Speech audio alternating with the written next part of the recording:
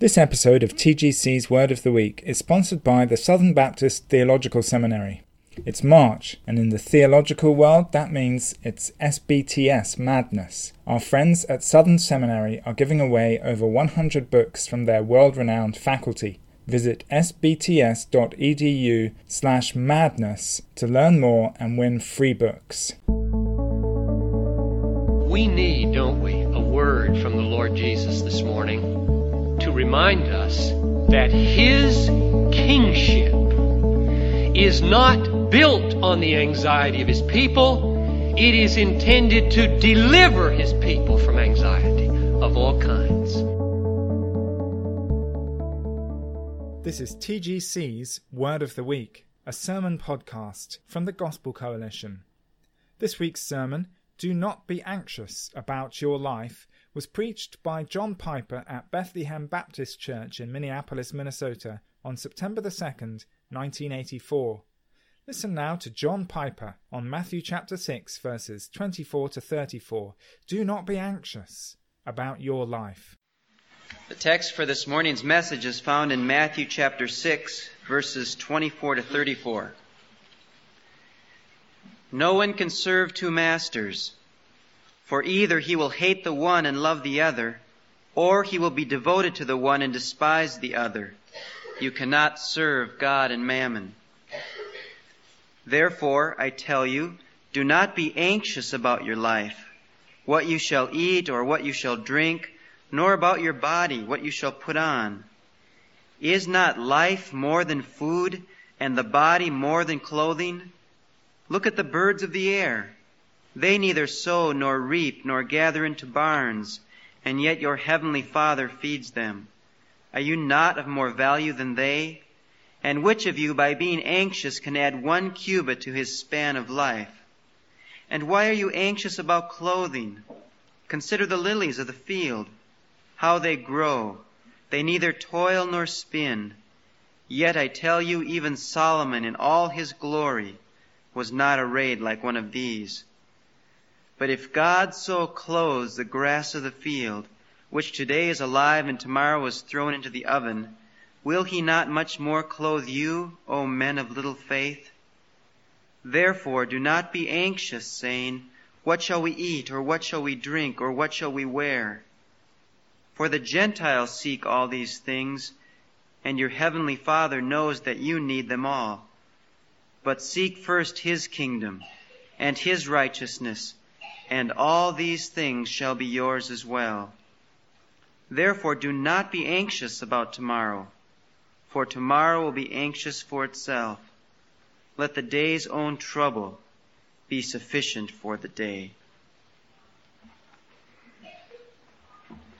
There are some kings who find it very effective to keep their subjects under constant anxiety. They build their thrones upon the worries of their people. If you can keep the people worrying about where their next meal is coming from, then they might be more submissive, they might be more ready to do the bidding of the king and get their food from his storehouse if things may go bad in the economy. Anxiety keeps them in their place. Fear makes the monarchy firm.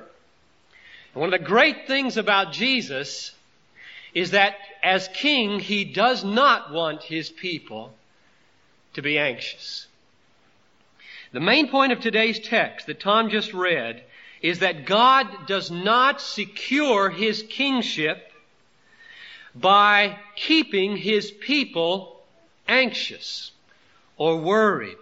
On the contrary, the aim of His kingship is to free us from anxiety. He doesn't need to exalt Himself upon the anxieties of His people. Instead, He exalts His power and His superiority over us by being the one who can free us from all of our fears. So this morning, if you are born again, if you are following Jesus as Lord in the obedience of faith, His will for you is that you not be anxious about anything.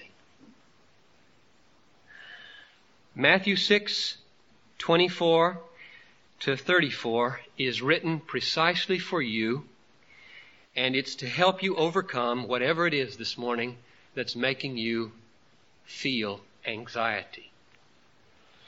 Now, to be candid, I must admit that I have chosen this text for myself. Because every time I come back from vacation, I feel anxious. I feel just like I used to as a kid, well, right on up through college, in fact, after a long summer beginning school. And I wondered if I could remember how to write. Or I wondered if that new teacher would have a lot of oral book reviews planned. I hated oral book reviews. And there were all kinds of knots in my stomach as I began school from first grade till senior in college. So here I come back from 5 weeks away, and I feel all the same things again. Will I remember how to pastor? How do you do it? But I have to be further honest and say that my struggles with anxiety aren't just at the end of vacation. I wake up anxious every morning. Now you think that's crazy maybe if you don't have that. Maybe you go to bed anxious. I do not go to bed anxious. I wake up anxious every morning. Could be some quirk of my personality or some lopsided parental upbringing or more than likely because I sin every day. Whatever it is, I hate it, it's real, and I have to grapple with it and fight the fight of faith every morning all over again with the Word of God and prayer. And I know this sermon is not only for me, but for others, because I got a letter in the mail last week from a young woman who, in another state, broke off a relationship with a man because he would not take any spiritual leadership in their relationship. And she wrote at the end of her letter like this: I want so to live a life that honors God.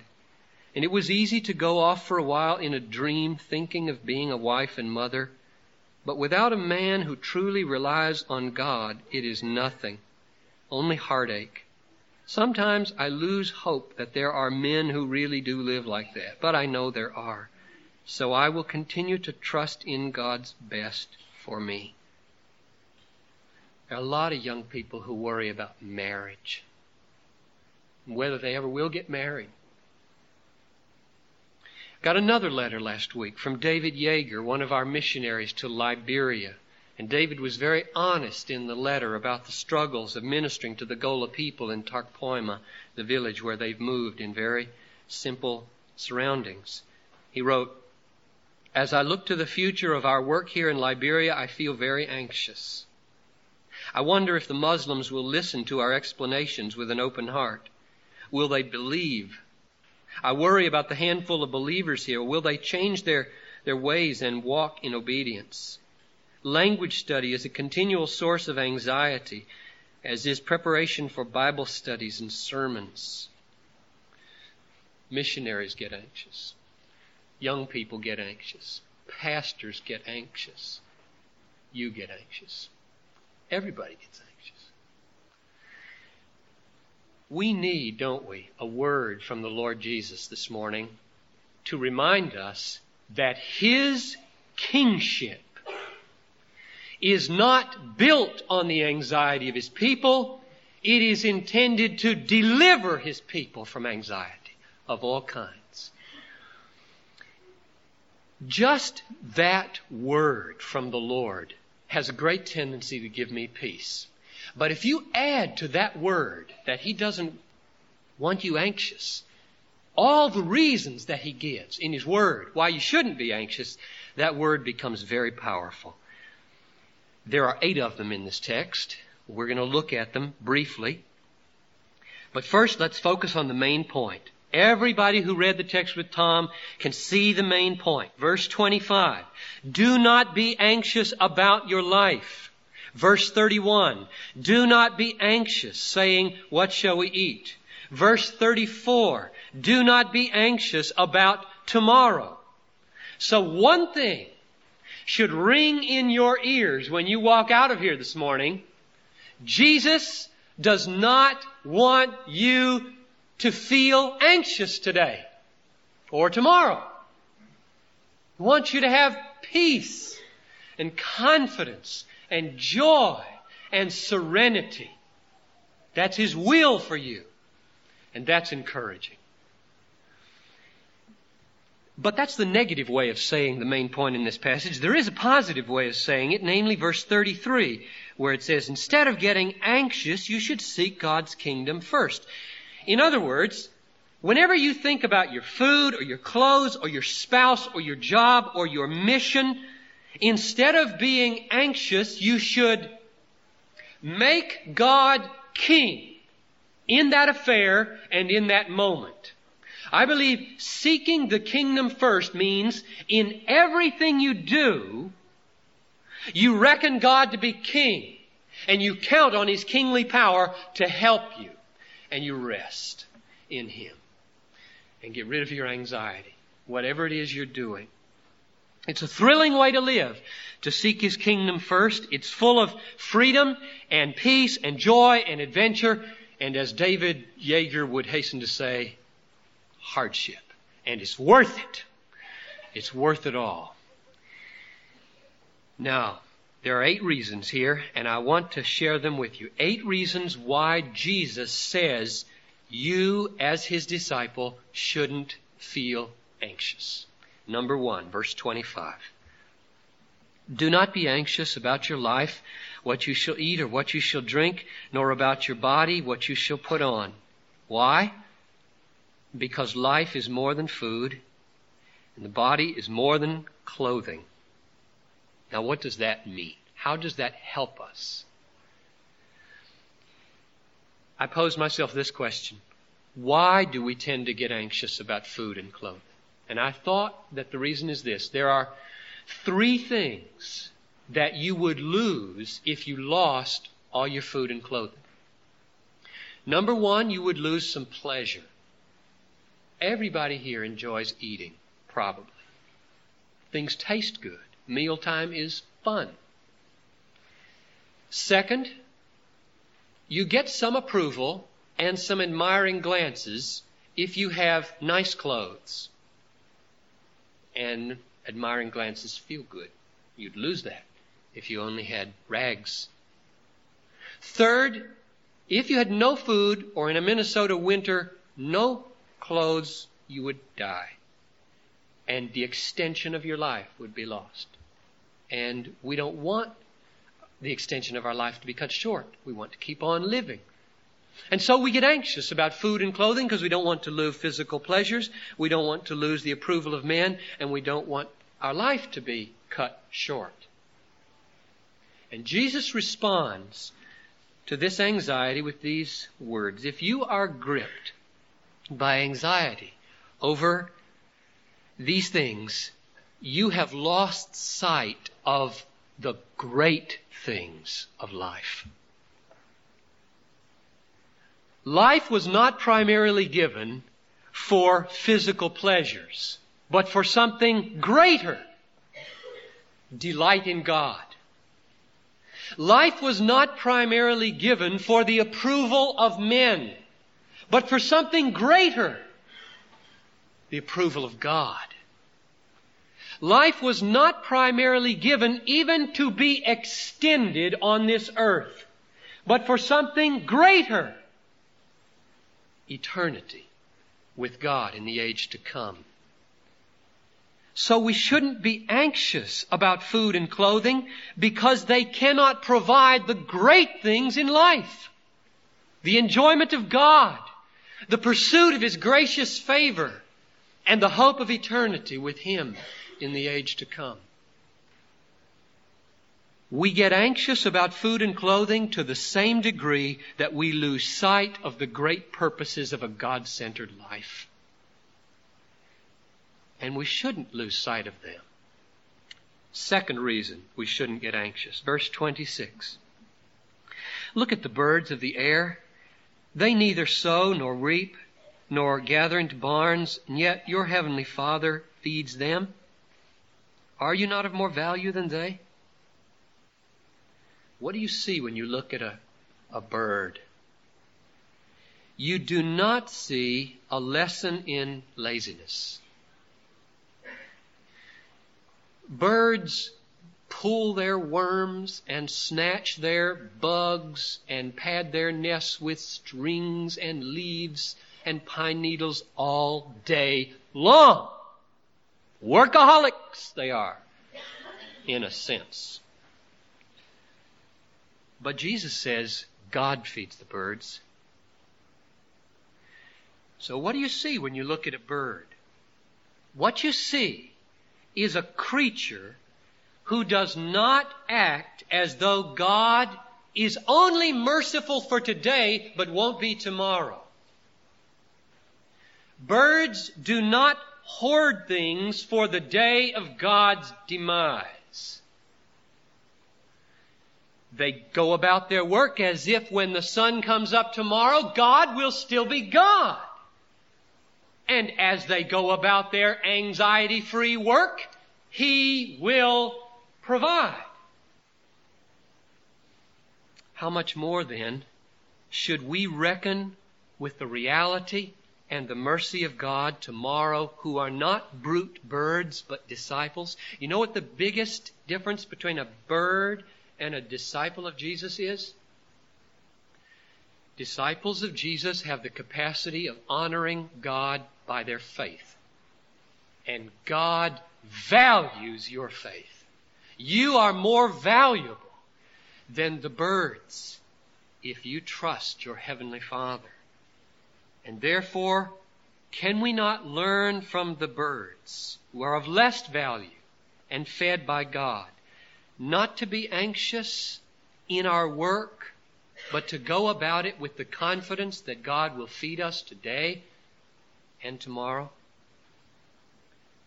Third reason why we shouldn't be anxious. Verse 27. And which of you, by being anxious, can add 1 cubit to his span of life? Now here Jesus sort of comes down to the level of common sense and says, it's no use being anxious. That's the reason why you shouldn't be anxious. It doesn't help any. Whatever problem this morning is making you feel anxiety, one thing is sure, feeling anxiety won't help you solve the problem. In fact, it just makes you miserable while you work on it. So he's just appealing to something everybody knows by common sense. Anxiety gets you nowhere but further into the hole. So scrap it and work on your problems without anxiety. Fourth reason. Verses 28 to 30, this time from the lilies. And why are you anxious about clothing?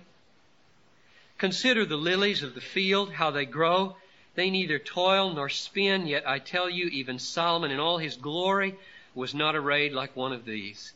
But if God so clothes the grass of the field, which today is alive and tomorrow is thrown into the oven, will He not much more clothe you, O you of little faith? When you look at a lily in the field,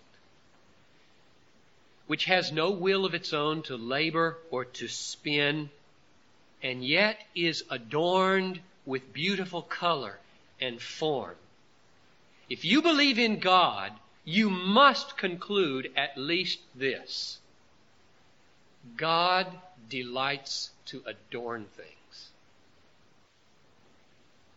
Right? What else can you conclude if you believe in God?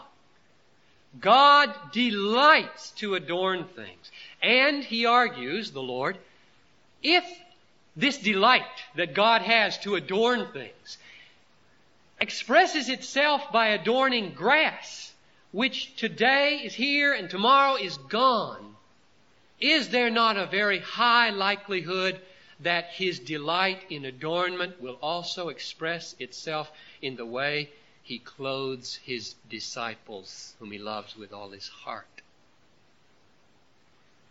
Now someone will protest. He has not clothed me. And He has not clothed with adornment the poor Christians of this land or the third world. So this is a phony argument. Are you sure? Very few of us are dressed like Solomon. True. We couldn't do our work if we were. I ask you this question only. Where have you ever seen a disciple of the Lord who did not have the adornment needed to do what God called him to do? Be careful here. Do not measure the perfection of God's provision by standards lower than His calling. And remember this, when we are done carrying our cross in this life on torn shoulders with the Lord Jesus, there will be robes of glory for us all. Fifth and sixth reason are found in verse 32. We shouldn't be anxious about what we eat or drink because the Gentiles seek all these things. That's number 5. And your heavenly Father knows that you need them all. That's number 6. Anxiety about the things of the world puts you on the level of the world of unbelievers, and you shouldn't be there.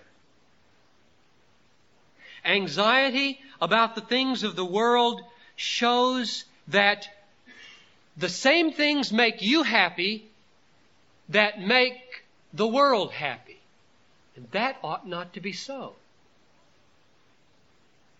It also shows when you're anxious that you don't think your Father knows what you need. Or worse, that you don't think He is a loving Father who will care for you.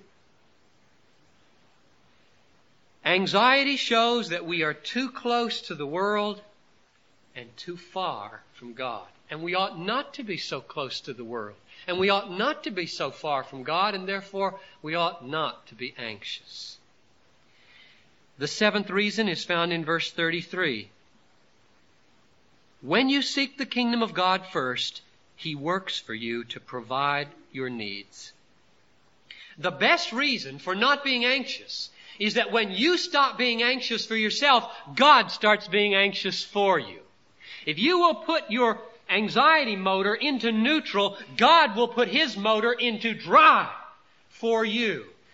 It is so strange and so puzzling that we are so prone to want to carry anxious burdens which the Lord Himself has sworn to carry for us if we will but acknowledge His kingly power in every situation.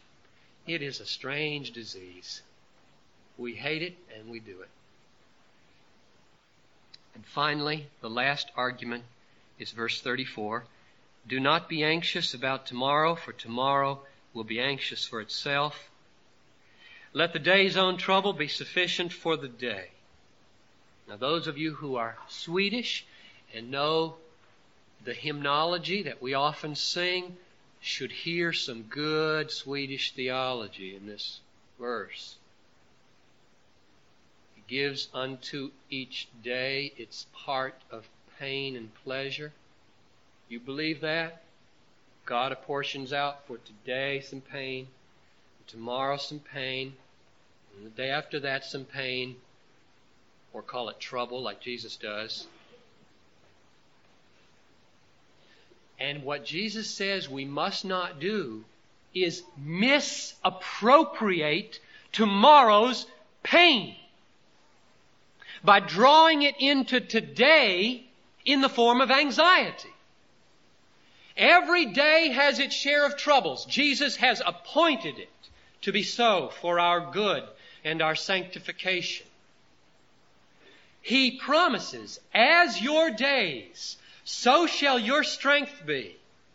He has not promised that you have strength today to carry tomorrow's burdens, troubles, or pain. And therefore, if you misappropriate His appropriations for tomorrow by hoarding them into today in the form of anxiety, you can count on it, you won't be able to bear them. So the argument is, take a day at a time, let tomorrow's troubles take care of themselves. When you wake up tomorrow, God will be God. So the main point of the passage is clear, and I hope we all take it away, and it rings in our ears all afternoon and tomorrow when you get up and have to do battle with your feelings of anxiety. Jesus does not want His people to be anxious. That's the main point, and it's refreshing. He does not secure His kingdom by keeping His subjects in a state of worry. On the contrary, verse 33 makes it very plain. The more primary, the more central you make His kingship in your life, the more He engages all His power to work for you and free you from anxiety. So I close with this admonition and this plea. Come to Jesus this morning. Forsake all other allegiances. Take an oath of loyalty to the King of Kings and make Him the sovereign in every situation first, because it's the only way to be free from anxiety.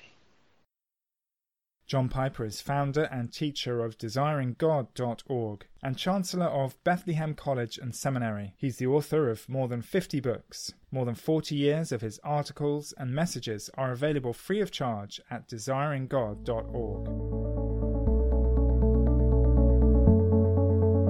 You've been listening to TGC's Word of the Week.